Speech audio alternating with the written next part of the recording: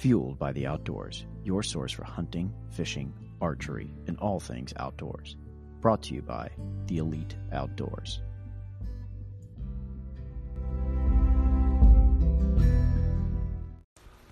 Welcome to Fueled by the Outdoors. I'm your host, Rick Cates, and on today's podcast, we continue our conversation with Ohio Wildlife Officer Chris Gilkey. Chris and I sat down with him last week and asked a ton of questions, and we get even more information out there today, along with some of the questions that you guys asked us. Just as a reminder, we're on all major listening platforms that are Apple Podcasts, Google Podcasts, Spotify, Overcast, Castbox, and Anchor. We're also on TuneIn if you have that. We do ask that you give us a 5-star rating, and if you could throw a review out there that's positive, that's helpful too. As always, we're available at theeliteoutdoors1@gmail.com. That is theeliteoutdoors1@gmail.com if you want to reach out to us with any questions, thoughts, or concerns. Hopefully you guys enjoy the second half of this podcast. So switching gears a little bit, I got a question. It's kind of like we're past this part of the year, but you can still find them. We had a question about deadheads and finding them, and what if you find a deadhead, what is the process to legally keep it? Like, are you allowed to, like, if you find it in the woods, pick it up and just take it home and keep it? Is it considered a shed? Is it considered still, you got to tag it? Like, what's the process with that? That's the best question we got. Okay. So I'll speak to the state of Ohio because I'm not familiar with the other states' regs, but I'm sure it's something similar. So if you're out, let's say you're out mushroom hunting and you find a dead deer, you find an antlered deer and the skull is attached. Mm-hmm. Even if it's a piece of the skull, if you're able to tell that deer obviously has died, that deer, for you to possess, any part of a white-tailed deer in the state of Ohio, you must have a permit or tag or seal or certificate to do so. Okay. Most commonly, I get a lot of calls, turkey season or right before. I just got an email the other day. What I like to see, and I think what most other wildlife officers would prefer to see, is at a minimum, take a picture of that deer. Now, keep in mind, when you take possession of it and you hike out of the woods with it, at that time, you're technically in possession of an illegal deer. Okay. So, I've had landowners, call me immediately and take a picture and send it to me, and I have granted them permission, to take it, and then I've got them a permit. There's been other times when, in different scenarios where I want to physically go out and see, where that deer died at. Was there any foul play involved? So, sometimes it's simple. If, something old that, we can just get a permit for real easy, but it's always good to take a photograph. I always tell people to take a photograph, mark it on your GPS. I don't hang it in a tree, do whatever you need to do. But technically, to possess those deer racks or parts, you need a slip for that. Okay. And that's if part of the skull is attached to the antler, correct? Correct. If you can obviously tell, this is not giving guys permission to stomp it with their boot, right? Right. And break it off. But I'm good. So sheds that naturally fall, you can obviously collect them, and there's no issue at all. But when it comes to a quote unquote deadhead, as you called it, you need to get a permit for that. And just to be clear for everybody that wants to spin this is a deer that's been dead for 10 years and it's only the skull, or this is a deer that somebody wounded yesterday and you found it today, that the rule applies the same no matter what, right? Correct. Okay. Yep. Okay. Yep. It applies to everybody. I myself found one here on my own farm, and I had to have the officer in the next county over, issue me a permit for it, and just like you would have to do. So okay, good deal. That's good to know.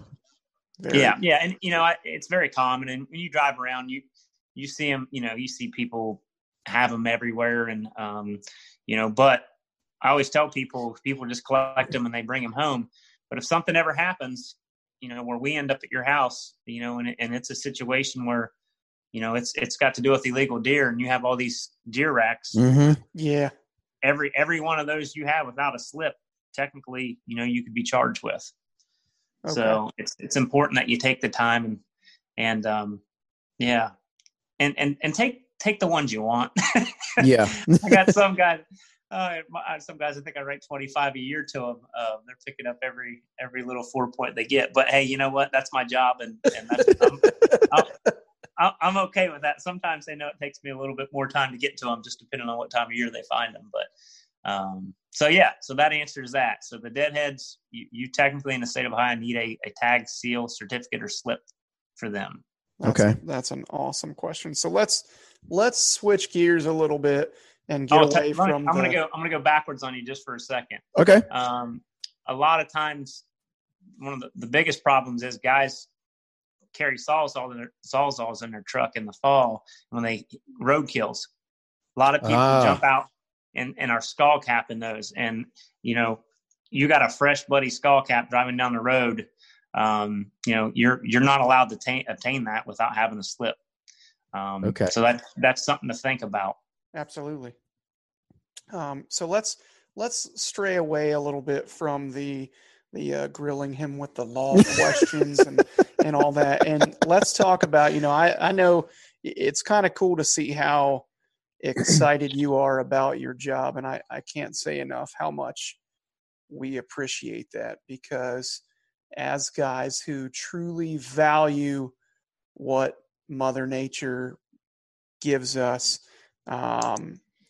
we love to see that kind of enthusiasm. So with that said, what would you consider one of the more defining moments in your career to this point? Whew. Man, that's a big question.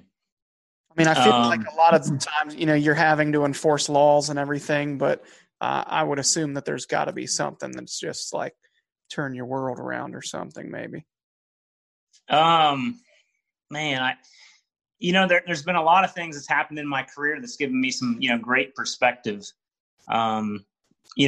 Different people that I've met in the field, walking up on that kid, that killed their first deer. Yeah, I mean, there's been so many. This job has given me so many rewarding moments. I guess your question was, what has defined my career. I don't think I can sum it up in one situation. It's a collective. For me, it's a collective of little moments that has come together to form, just one big experience. I've had everything from, people walk up to me. I'll give you an example. I was on a hunter incident, and a hunter incident would be something where, something was shot while somebody was hunting, whether it be, a building, livestock, a person, whatever. Mm-hmm. And I got called to a hunter incident where a hunter had got shot by a 12 gauge copper solid slug. And this, the full scenario was they were doing a deer drive, and there was a turkey that was running across the ground, and it went to fly, and one of the standers decided to try to shoot the turkey with a deer slug. Oh my gosh. And so he had shot at the turkey, and one of the slugs ricocheted through a woodlot and hit this, I don't know, I'm going to say it was 1920, something like that. And it had hit him in the cheek. So, we get on scene, and, we got life flight coming in and everything else. And, not that good feeling. We've all of us officers have been in them situations, where it's just a bad situation. You're wishing you weren't in that situation. You're wishing somebody else wasn't there either. Mm-hmm. And, I remember, loading him on the gurney and everything. And, in my mind, wondering if this guy, what's going to happen to him. So I remember loading him up into the life flight helicopter and, watching that helicopter take off. And then, for us, our job is to go back to work. And when I say go back to work, it's our job to recreate these crime scenes. And back then we didn't have canines that could find the shotgun wad and the shell. And, so you got 5 or 10 guys out there retracing all these steps and trying to find out where they are. But, when you go home at night, you start to think about, man, how's that guy doing? And a lot of times we never know. So we'll fast forward 2 years later, and I'm at Bass Pro Shops in Cincinnati, and I'm working down there in uniform. And this guy walks up and he taps me on the shoulder and he said, "How you doing?" And I said, "Good." I said, "How are you?" And he looked at me and he smiled and he said, "Man," he said, "you don't remember me, do you?" I said, "No, I don't remember you." And he turns his face to the side and he takes his finger and he points toward his cheek. Oh, and geez. he's got this scar right here. And it was kind of crazy because, it hit me right there. Like, I if I remember right, I think I just give him a big hug. You know what I mean? It was so, that's when you talk about defining moments, it's situations like that, where you did all you could to help somebody out and it was a bad scenario. And, so you take that one and then you take the guy that I charged a young man one time that was on a bad path.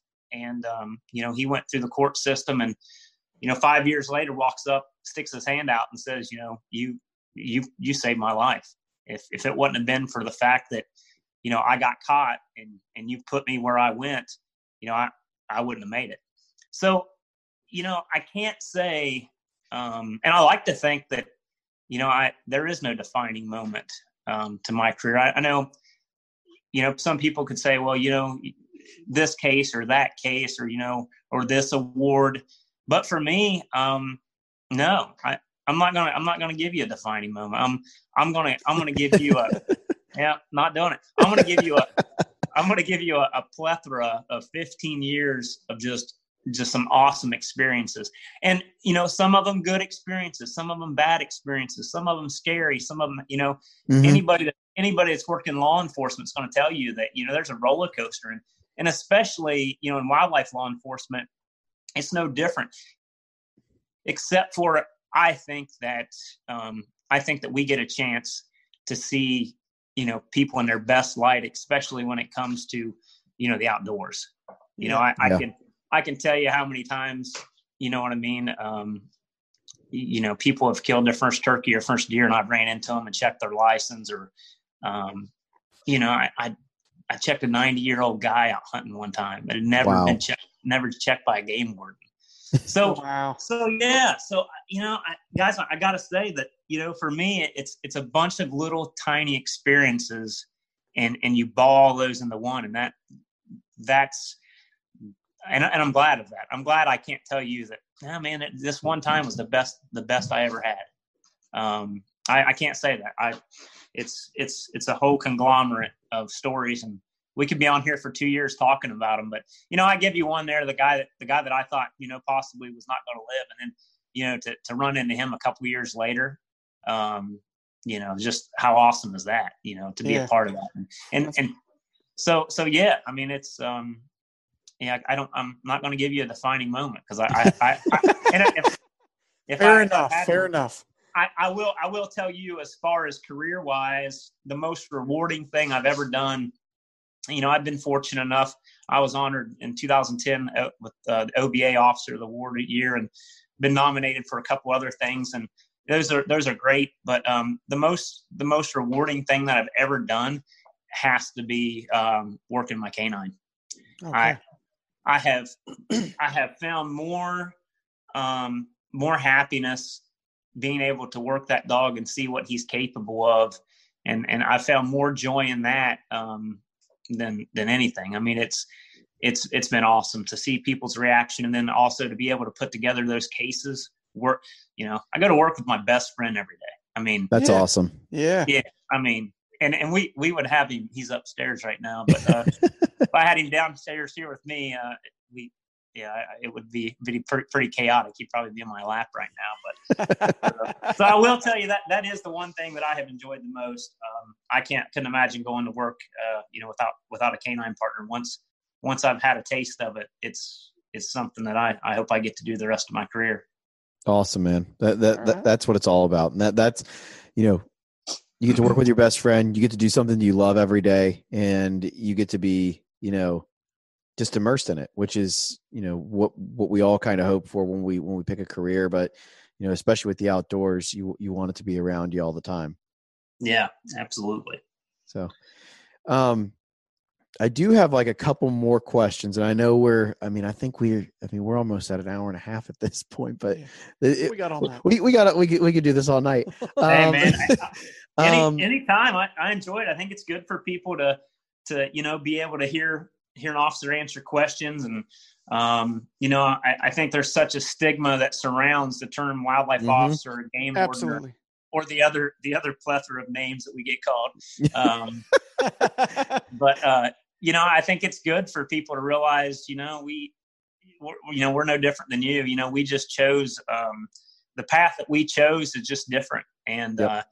I think it's up to us to to toe the line the way we do, and I think it's up to us that somebody's got to carry that torch, and those of us who are in wildlife law enforcement, that's we're passionate about it, we love it, and I think that guys need to look at the county officer, need to look as officers in general. They need to look at them as, we're the good guys. We're on the same team. Yep. And for God's sakes, when you hear those rumors and stuff, go straight to the guy and find out the truth. And if it's not a pending case and it's something he can discuss, I'd say you're probably going to be pretty enlightened to hear what the truth actually was. Because how quick things get twisted and manipulated. Very much does. Very much does.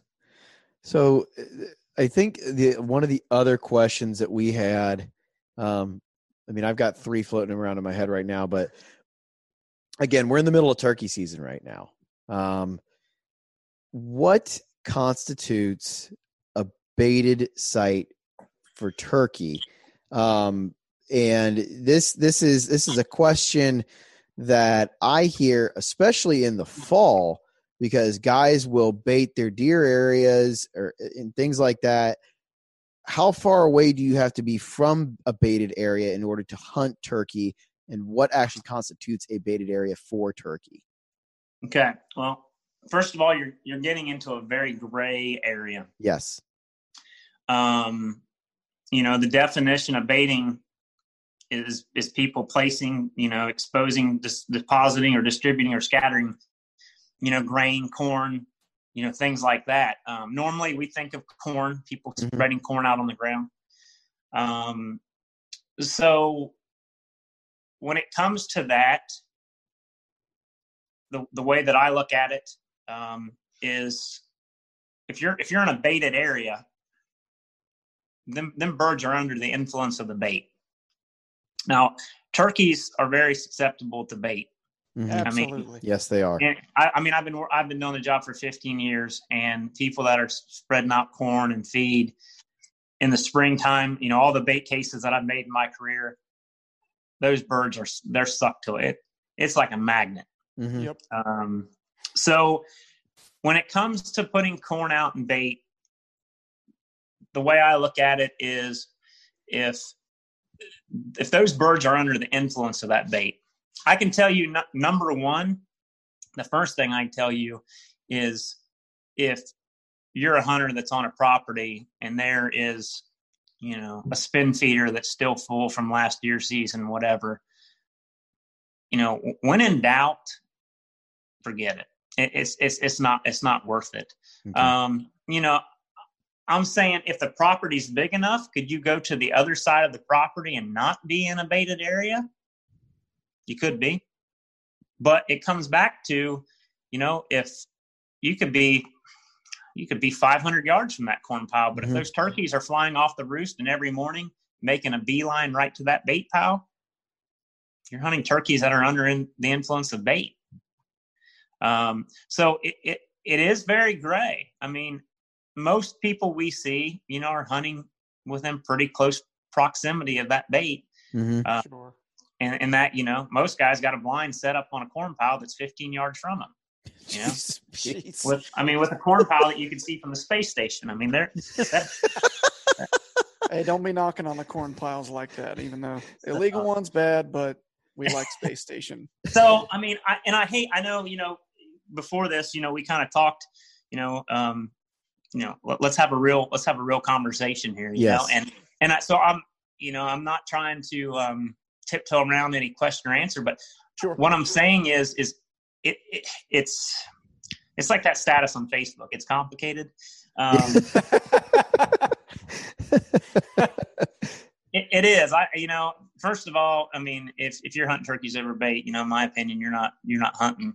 And second of all, if you find yourself in a situation where you're questioning it, the fact that you're questioning it alone is probably good enough a reason not to hunt there. That's your answer. Yeah. Huh? But like I'm saying, I mean, and by default, the best thing that somebody could do, if you've ever, got permission to hunt a farm and walked in there and found out, you had knowledge and you seen that there was corn there or leftover corn, pick up the phone, call your county wildlife officer and say, this is what I got.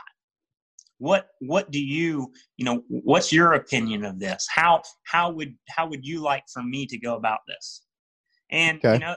he's going to have that knowledge for himself. And he's also going to have that knowledge, he's probably in the past dealt with the county prosecutor, and the prosecutor could say that, well, we feel anywhere on that farm is tainted now. There's a lot of gray areas that you get into when it comes to the bait, but no doubt if you're hunting and there's bait out there and those birds are coming in underneath the influence of the bait and you're taking advantage of that, you're hunting over bait. That's a baited area. Good to know. So, I would say, if there's anybody listening that is putting corn out anyways to hunt turkeys over bait, they're probably going to keep doing it. Anybody that's out there that, has that question, oh man, I thought my corn feeders were empty, but they're not, do I want to take a chance? Do I not want to take a chance? And, I've had landowners call me that say, hey, I just checked and my feeders are still going. What I do? And, I've had them go out there, take the feeders down, rake up all the corn, and wait 10 days. Okay. All that grain and stuff has to be, by law, it's got to be gone 10 days prior to you hunting. Okay. So, good to know. So I mean, it's a possibility that early on in the season, if somebody didn't pay attention and, didn't realize that their feeder was still full or something like that and wanted to do the right thing, go eliminate it. What I always tell people is, about March, Mm-hmm. make sure they're empty.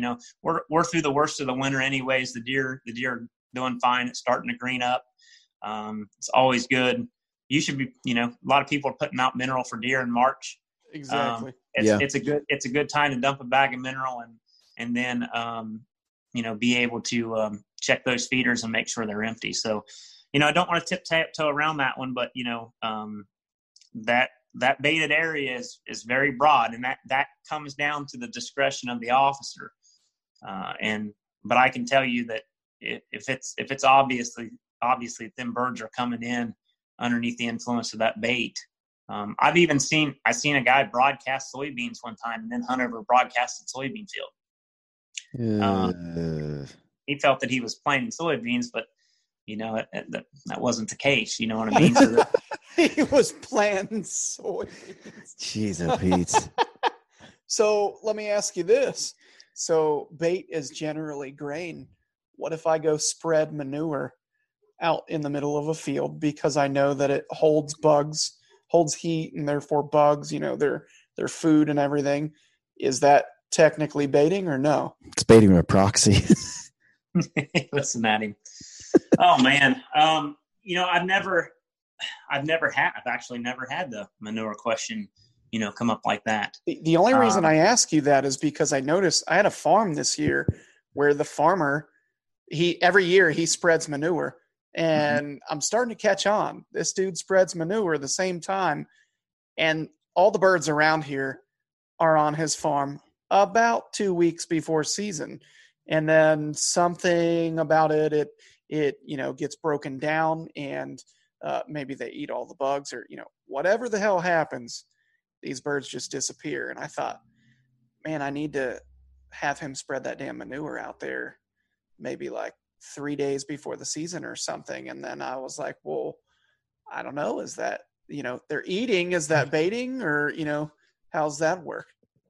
Well, I mean, I guess it comes down to if you would look at the definition of baiting in a baited area, baiting it talks about scattering of shelled or unshelled corn, wheat, or other grain, salt, or other feed so as to constitute for wild turkeys or, birds to lure them in or attract or entice them. So if that is placed in the area where somebody is hunting and you're attempting to take them, the manure itself doesn't fall underneath, the grain and stuff. But think about this.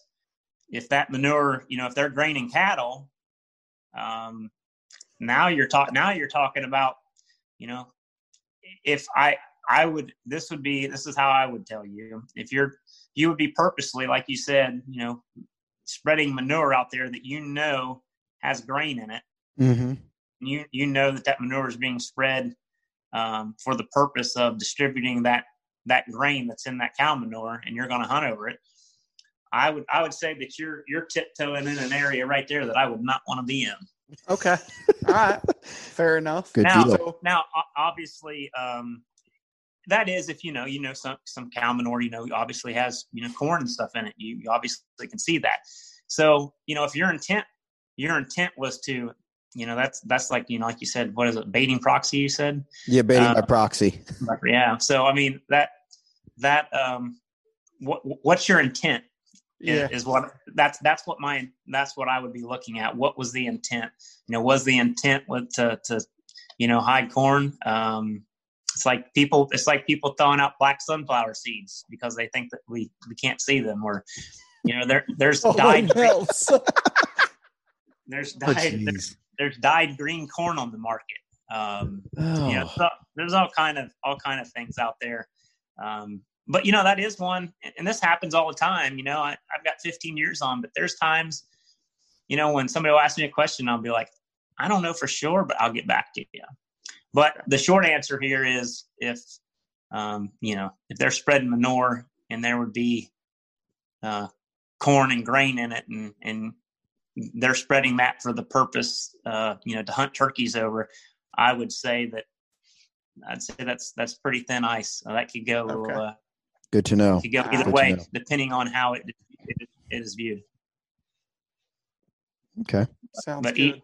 But each case on that, I definitely refer to your county officer and see how they view it, and the prosecutor. And, I mean, it's normal for people to spread manure. You know what I mean? That's right. That's not abnormal. But at the same time, I can see people, it's just like grain spilt by normal agriculture harvest. People, you can mow a field and hunt doves over it. You can mow sweet corn down and do that, or field corn. You're allowed to do that. But for waterfowl, geese, you can't do that. Really? So, Mm-hmm. So if you, some people think that sweet corn fields, when you mow it down, you can hunt geese over it. You can't do that. That's not legal. But when the shell corn, when they're combining corn, there's some excess grain that gets spilled, and that's normal. That's a normal thing that happens through the normal agricultural harvesting process. But if somebody's setting their combine to throw out, a heck of a lot more than normal, and I mean these are things that have happened. What was the intent there? The intent was we're going to get some more corn on the field, so we can hunt it. So there's all kind of little particulars, and there are some gray areas that I would recommend that if you have a doubt, don't ask. Like I said, don't go to Facebook and ask the question. Facebook has all the answers, man. Go to your wildlife officer and ask the question in your county.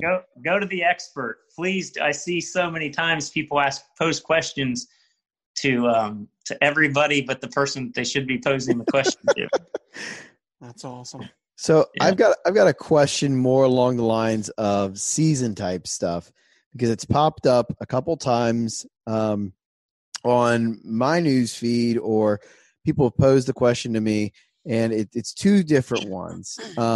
I want to talk first just because, we're actually getting pretty late. We're almost at 2 hours.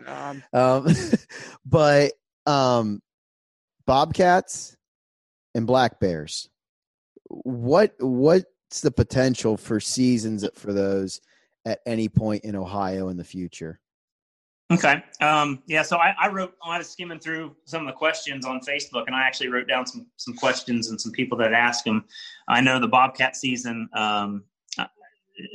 it's Mitch, and I'm not even going to attempt the last name out of respect for Mitch, but Mitch had asked about a bobcat season. Yeah. So where that is right now is there's a lot of research going into that. Okay. Obviously the bobcat population has just increased like crazy, but before, there's a season recommended, before we go that route, they're doing the research now and seeing where we're at. Okay. It's our job, we're in charge of the wildlife in the state of Ohio, and it's our job, to do the research and make sure that these things, we're implementing it and it's okay. So right now it's in the research phase. And I know Ohio University in Athens was doing a lot of the necropsies and stuff like that on roadkill bobcats. We were collecting them for them. So they're doing a lot of the necropsies, and we're getting an idea of where, what this population is like, and can we withstand a trapping season and still, be able to have a healthy bobcat population. So that research is being done. That's the way we do any species. We have to be able to justify it. Mm-hmm. And so that's something that's in the works right now. Awesome. It's quote unquote, it's not boring at all, but it's the boring behind the scenes work that nobody gets to see. That goes into, can we do this? So there is, that is something that I think that we'll see in the future. If the research and the data supports it. Okay. Black bears. Yes. So, we are getting, more and more black bears in the state. Will we live to see a black bear hunting season in Ohio? Maybe. Maybe not. You got to understand that most of the state, doesn't have habitat to support black bears. Right. Right. So, where I'm at in Southeast, we have bears down here, and I was fortunate enough to get one on my trail camera a couple of years ago, which is pretty cool. Nice. But I got one last summer in Adams County. Pretty shocking when you're flipping through there, isn't it? Oh, hell yeah. Yeah, that's a big raccoon. Oh my God, it's a bear. Right? Yeah, I did the same thing. But so, the black bear, more and more we're starting to see more bears. That's something that we see a lot of young males that are traveling through. We don't have a whole lot of reproduction, going on. But that's something that, there's people that, could say when they were kids they never seen any deer. It's very true. Yeah. So what the future holds as far as our black bear population, I don't know. I don't know if we'll get to the point where we could have a selective season or something, but I know you'll see, obviously you would see that come with a bobcats way before you would, black bears. Awesome to know. If I can, I'm gonna spin into a couple questions that I got here. I'll answer. I know Rusty Mills had asked, about releasing elk in Ohio. Again, I don't see that we have the habitat for that. And if we know how bad we have with deer damage and stuff like that in the deer population. I just think that Ohio, I don't think that'll be on our agenda to release elk. But like I said, I always tell everybody, anything can happen. But very true. I personally, I can't see that. We're a very populated state, and I just don't think that we have the room to handle elk herds. I did see a question where a guy was asking about outlawing baiting in general. Mm-hmm. People are outlaw, and there was a couple years ago, there was a question on our bow hunter survey, about whether people would support, to stop baiting deer and stuff like that. Mm-hmm. And the overwhelming majority support was people supported being able to put corn out and hunting over for deer. Absolutely. So, we do those surveys to gauge what the sportsmen want. And if there's big enough, want for that, obviously that's what we try to go with. As long as that supports what's going on biologically and everything else. I did get a question the other day. People said, what about disease and stuff like that in baiting? I wouldn't think that we'd be on a stay-at-home order right now, and all the barber shops and everything else that are shut down. You never know what could happen. I mean, right. Could it come down to the fact that we ever get a chronic wasting disease outbreak or something, and then they stop baiting? Could that happen? It could happen, but that's those decisions are way above my pay grade. Mm-hmm. But as for right now, I know, talking to one of our deer biologists, that the baiting was very, very, very much supported. So I don't see that going anywhere right now. Okay. I got two more if I can get through these. Yeah, absolutely. They're probably the two that I'm thinking of. Chris asked about the new check system. Does it allow people to, are we basically, are we catching more people or more people breaking the law with, being able to telecheck and things like that? And I'll answer that by saying people that are going to break the law are going to break the law. And back when we had the Form 58, was the paper form you filled out in the metal tag, people found a way to break the law. Form 58. Yeah, that was what that's what our term for was it. That was that was the form you filled out when you killed a deer. So you would have to take it physically deliver it to a check station. Yeah, the check stations. Okay. Yeah. Well, I thought you just took a tag. Was that the Form 58? Yeah. Well, the person behind the counter would have asked you all the questions, and they filled it out for you. Okay. And they gave you the metal tag. And then you got a metal tag. So there were people back then, that were still, a lot of people thought that not delivering your deer to a check station would cause it to happen more. Now, what I will say about the new check system is technology is a great thing. I personally believe, after 15 years of doing the job, the electronic system has given me as an officer a lot more tools that I never had before. And I personally think that having that real data in hand instantly benefits me more than the old system where you would fill out a form and never be, when I was in Adams County, I had hundreds and hundreds and hundreds of these forms, and we would ship them off, and then we would wait several months to get them back to actually look through them to find any discrepancies. So, okay, my opinion is the new check system. It's convenient for hunters, and I've grown to really like the system, and I've grown to really like being able to access that data. When I pull up into a deer camp, I can run those tags that are on those deer and find out, if there's something fishy going on. I can immediately get on the radio and have my dispatcher tell me whether this guy if his deer tag's valid, not valid, if he's checked in a deer already, how many. So in my personal opinion, the people that were cheating before, that cheat, they're going to cheat. Absolutely. So I personally think that this new system, the electronic databases and the telecheck, has provided us as officers with more tools. If it doesn't matter what it is, whether it's the lottery or any other system out there, people will find a way to cheat, and they'll find a way to cheat, and then our job is to find a way to close that loophole. That's just something that you battle, in general, in any form of law enforcement. You know what I mean? So I am a fan of the new check system. I like what it brings to the table. I like the ease of use for a sportsman, and I also like being able to have that data instantly. And it's probably I've made more cases with that than I have the old system that we don't have anymore. Oh wow. Okay.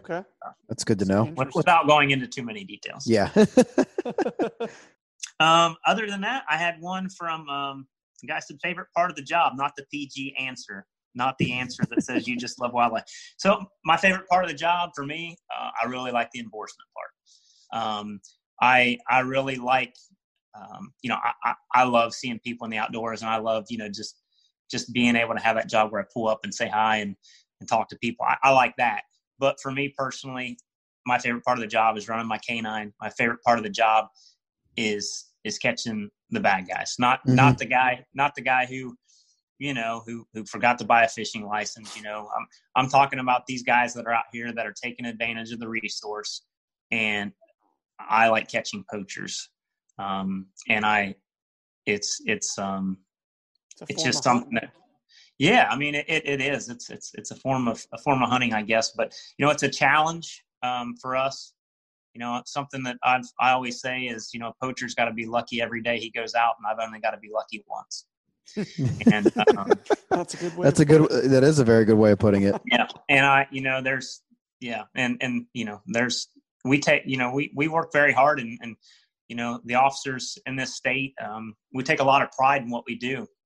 And when guys, there's nothing hurts us more than to go out and find a deer with its head chopped off, and to get these reports. I mean, to tell you that, you're not supposed to take the job personally, but, it definitely no different than it upsets you guys to hear of, deer getting poached. It definitely upsets us to know it's happening in our counties. And we work really hard to make sure that, that doesn't happen. And sometimes it's taken years to get, one guy that, is real bad, but eventually his luck runs out. And, and so that's my favorite part of the job. I really, really like working my canine, and I really like going after these guys that are really, really taking advantage of the resource. And that's the questions I wrote down. Awesome, man. All right. I think I do have one mini question. Okay. In. I've learned that he doesn't have many questions. Right. Many. I was going to ask a little while ago, but do you have any idea on the black bear population at all? What kind of number we're looking at? Because when I took my my hunter safety course in Brown County with a gentleman named Alan Wright in 1999. I want to say it was March or April of 1999.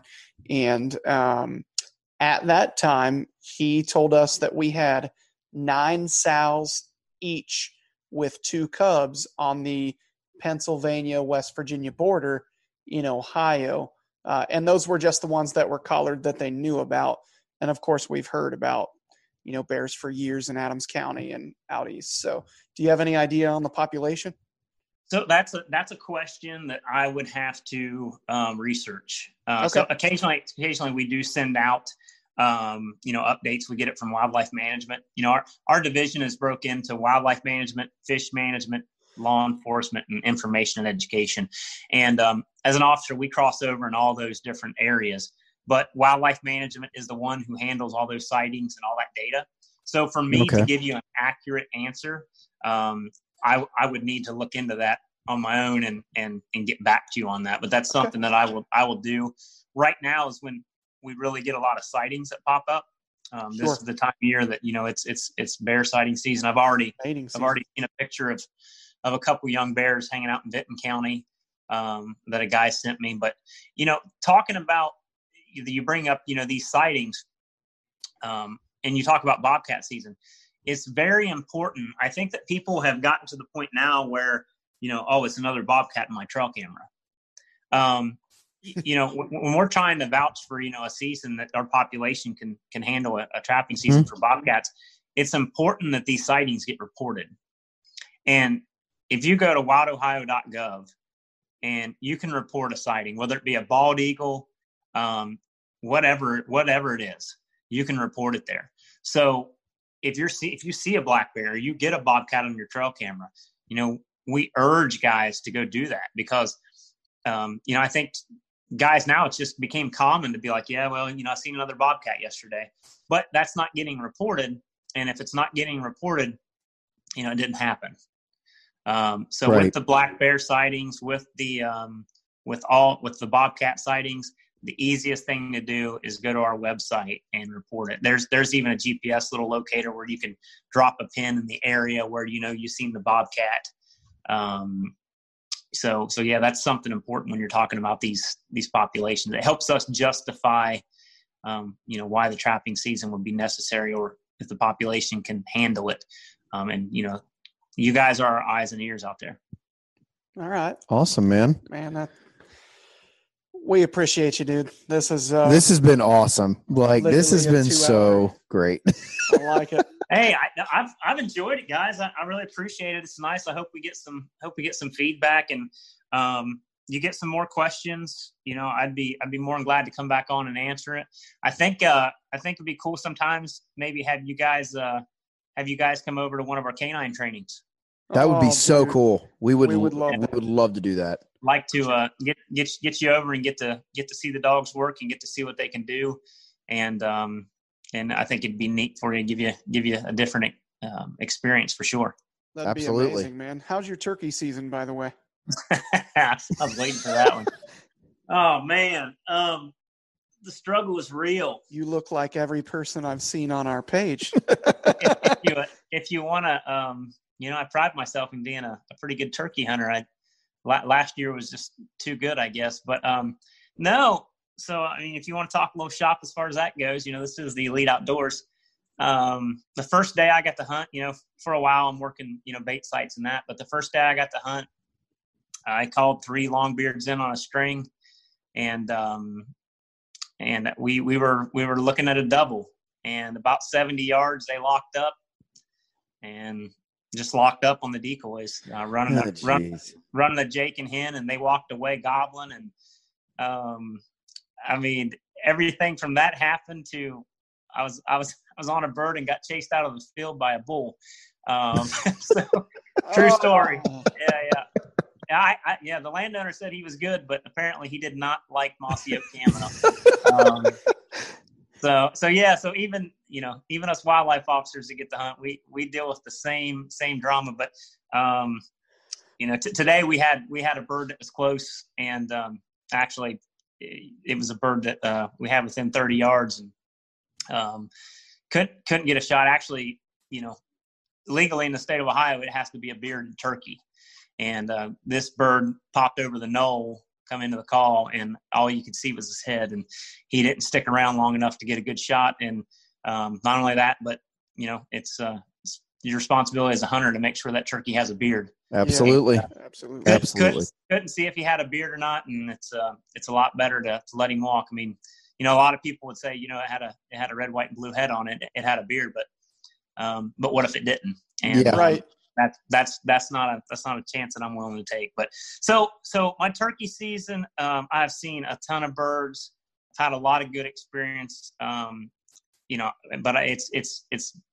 it's been off. I'll just say that it's been the coolest, rainiest turkey season I've ever experienced.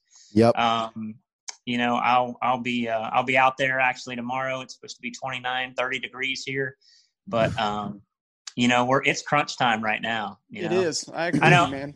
Earlier on one of your earlier podcasts, I know you guys discussing about Rick shooting that Jake and how people feel about that, and congratulations. Thank you. Exactly. You kept saying you killed a legal bird, and that's exactly right. If we had some problem with somebody shooting Jakes, we wouldn't let you shoot Jakes, but that's not the way it is. And it's crunch time right now, and I don't want to eat a tag, and Jakey's in trouble. I'll put a sticker. That last few days of season, I might have to put a sticker on the back of my truck that says Jake Slayer. I'm not ashamed of it. Hey, like I've said before, I'm not too proud to throw the Jake breaks, but also I've never looked at a recipe that's ever said mature bird on it either. And I know you and I both, I know we're big in the kitchen. Yep. We share recipes back and forth, and we love to cook. And you're right. When you breast him out and put him in there, it don't matter. But yeah, I mean, I do, I've had a lot of success killing birds over the years and learned a lot. And, every time I go out there, it's a learning experience. I mean, I learned some things this year. I've been cursed this season. I'm telling you, I had a long beard coming in and had 3 jakes jump him on his way to the decoys. Oh, jeez. They beat him bad. Beat the snot out of him. That was on the same farm where those 3 locked up on those decoys, and I had a jake decoy. So on that farm, I haven't been on there in a while, but I'm not using a jake decoy anymore there. So, turkey hunting is very humbling. This time last year, I was responsible, I think, for at least 4 deaths of turkeys by this time of the season. And at this point right now, I'm responsible for, I think I killed a wasp in my blind the other day, but that's it. The struggle, and I'm not afraid to admit it. And it might be starting to get to me just a little bit. So anybody out there, the struggle is real. And this year has been my humbling experience. So. Do you I'm just going to keep grilling you here. You're fine, man. If there was ever a person to ask, it's got to be you. When it comes to turkeys breeding, do you feel like ground temp controls their breeding, or do you feel it's a moon thing, a time of year photo period like it is with whitetails? How do you think you could explain that at all? Because all I know is that every time we have very, very warm weather, significantly before our season, the gobbling sucks. I don't know. And, everybody says, well, they already bred, or it's got them all messed up or whatever. And I don't know how to explain it. And then, so when you take that and then you take the BS weather that we've had during turkey season, which is the exact opposite, cold and rainy, probably the coldest turkey season I've ever experienced. Honestly, I've been hunting them since '99, and I've hunted a couple of cold days, and I drove a little ways northeast to hunt with a buddy, and it was 22 freaking degrees when I got out of the truck, and I'm like, this is like the end of gun season. Yeah, this is muzzleloader season weather. So, the question you asked me, in my opinion, that's a biologist question. Okay. We employ experts, that understand the biology of turkey and how everything works. And all I can say is, it's kind of like this: when guys are killing birds and season's going great, they got it right this year. when guys aren't killing birds and things aren't going great, the state messed up. So numbers are down. The game wardens need to cut it to 1 bird. And I'm like, guys, they're turkeys. They piss you off for a reason. They're wild turkeys. Well, and I think I trust, we got some wonderful employees when it comes to the management section. These guys, we got a lot of doctors that work for us and stuff like that. These guys know what they're doing. And, I'm, as a wildlife officer, I have a little bit of knowledge and all of that stuff, but I'm not going to second guess them. The reasons why I haven't killed turkeys this season, doesn't have anything to do with when the season came in. Right. So I obviously, I'm a firm believer that, deer come in the rut the same time every year, and, weather may affect how their movements and stuff. But, I think that our biologists do a really good job of setting it up. And if you're a guy who's tagged out already, you agree. If you're a guy who hasn't killed yet, you probably think I'm crazy. But I'm sitting here, haven't punched a tag yet, and I think that it's one of those things that they know what they're doing, and I trust them in that. And I don't have the answer. I don't have the knowledge base to attempt to answer that question. Okay. All right. But in the future, I know a guy. I know a guy that if you wouldn't mind, you could put on the podcast here, who it is a turkey biologist. That might be something that you guys would want to do, and we can link that up. But that absolutely, amazing, God. Yeah, and you guys all know, the 2-year-olds are the most vocal birds. Yep. Mm-hmm. And so those are birds that are just hammering. And, a lot of times I think that, the spring and the activity depends on, is there a bunch of 2-year-olds around and what the hatch was, I mean, you got to think this year's hatch is the gobblers we'll be hunting 2 years from now.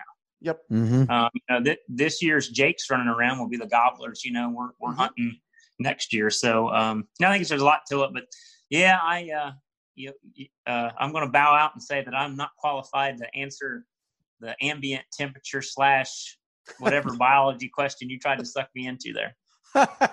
Fair That's enough. fine, man. Fair I'll enough. tell you what, if you still got a tag in your pocket and you want to link up sometime, maybe next week or something, and hit some public, maybe we can do something like that. Now he's questioning my ability to hunt turkeys. I see where this Oh, is no, going. I just want to hunt. I just want to hunt with a fellow turkey nut. I think it's funny because anytime you meet somebody that loves to hunt wild turkeys, you always know it. And there's people that will go out and just sit in a blind or whatever, and that's fine. Only when it's downpouring. Yeah, exactly. And then there's the guys who they understand why they love turkey hunting, and it's because I don't have to sit in the damn blind or the tree stand. And I always lie to myself and tell myself that I got to carry less, but now I purchased some decoys that don't even fold up now. And so I look like I've got like 6 people hanging from my back, and then we're getting into filming. So I take more stuff every year now, but it's a blast, man. And it's been a good season. I think I hear the same thing every year running the page, especially the first week of the season. People that don't have good private farm birds struggle because the birds aren't gobbling like crazy. And then into the second week and third week, the gobbling picks up. It might not be where, you've got that influx of 2-year-olds. You might be working some mature birds that shut up on you and come in silent or something. And the biggest people don't understand too, if you've got farms with 3, 5, 8 jakes running around, they'll beat the shit out of a tom. And those toms will not gobble. I had a farm last year. We had 8 jakes on that farm. And the first time I hunted that farm, that gobbler was ruling the roost. The next time I came, it was the lightest gobble you could ever hear. And he was roosted away from all of the other turkeys. And I think people lose sight of what a sex ratio can do, food source. There's 30,000 different things that come into play rather than the ODNR brought the season in too late or too early, or numbers are always down. Every single year, the numbers are down with deer and turkeys, but I keep seeing them go up somehow. So that's where I'm just like, you guys got to have a little more grit. Yeah, I get it. It does get frustrating when you're out there chasing these birds, and but I mean it's I love the whitetail deer hunt, but man, it's hard to it's hard to explain what it's like to, that turkey that gobbled today. He was so close, he rattled my ears, and when you can hear it and you can feel it in your chest. Yep. Yeah, but now I would there's a lot of people I don't think. Those my biggest birds I've ever killed were silent birds. And last year I was sitting on a logging road at the base of a tree, and I had a bird walk literally 5 yards from me. And the only reason I knew he was there is because I could feel his drumming in my chest. Mm-hmm. And I looked out of the corner of my eye, and he was at eye level right beside me at 5 yards. And he continued on to the decoy, and I was able to get a shot at him when he turned his fan to me. But and I killed that bird. But I think a lot of people, us running gunners, a lot of times we'll pick up and we take off. And then, how many times you got 100 yards from that spot and the bird gobbled right exactly where you came from. Yep. And the longer I hunt turkeys, patience, I like to run and gun. I like to be on a hot bird, but sometimes it just pays to just find a good spot and just hold tight. Yep. Yeah. All righty, guys. Well, we're at 2 hours, and this has been one hell of a podcast. So, Officer Gilkey, I want to thank you again for coming on with us and, letting us pester you with questions and all that kind of stuff for 2 hours. And, we're definitely going to have you back on as long as you'll allow it. So yeah, absolutely, man. I mean, this is part of our job. I mean, part of our job is, public outreach, and, I enjoy talking hunting, and I enjoy, talking the job. And if there's anything that, we can get on here and clarify, and guys, guys feel more comfortable listening to this stuff, then great. I'll, you guys asked about the job and everything, and I was at the North American Wildlife Officer Museum, North American Game Ward Museum. It's on the border of North Dakota and Canada. It's actually in the International Peace Garden up there. Okay. And every wildlife officer that's ever been, killed in the line of duty, there's names that are etched on a plaque and stuff up there. And there's a memorial section, and there's a quote on a rock that a Pennsylvania game warden put on there, and it said, "If God made a better job, He kept it for Himself." And nice. Just to sum up this podcast, guys, a lot of people ask about the job. But I mean, I can't say that any better. If God made a better job, He kept it for Himself.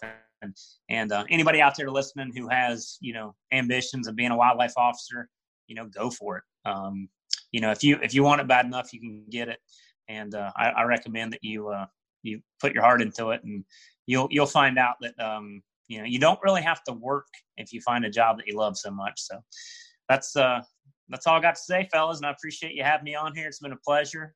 Maybe next time I'll let Mattis make a guest appearance on here, and we'll talk more fish and wildlife. Sounds good, man. Absolutely, sounds good, man. We appreciate you, brother. Thanks. Absolutely. All right. Thank you guys for what you do. I appreciate it. Thank you. Thank you. This has been Fueled by the Outdoors. I'm your host, Rick Cates, joined by my host. Flow host. Chris Leppert. It's getting late in the night, so we will come at you later with more great content. Absolutely. Talk to you later, guys. Bye.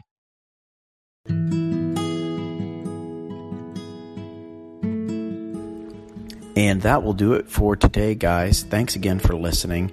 As a reminder, if you could take the time and give us a 5-star rating, or give us a good review, or both. Both are very much helpful. We're on all major podcasting platforms, and hope that you give us a listen. We're on Apple, Google, Overcast, Spotify, CastBox, and Anchor. Hopefully you enjoyed the show, and we look forward to bringing you more great content, guys. Thanks again. Bye.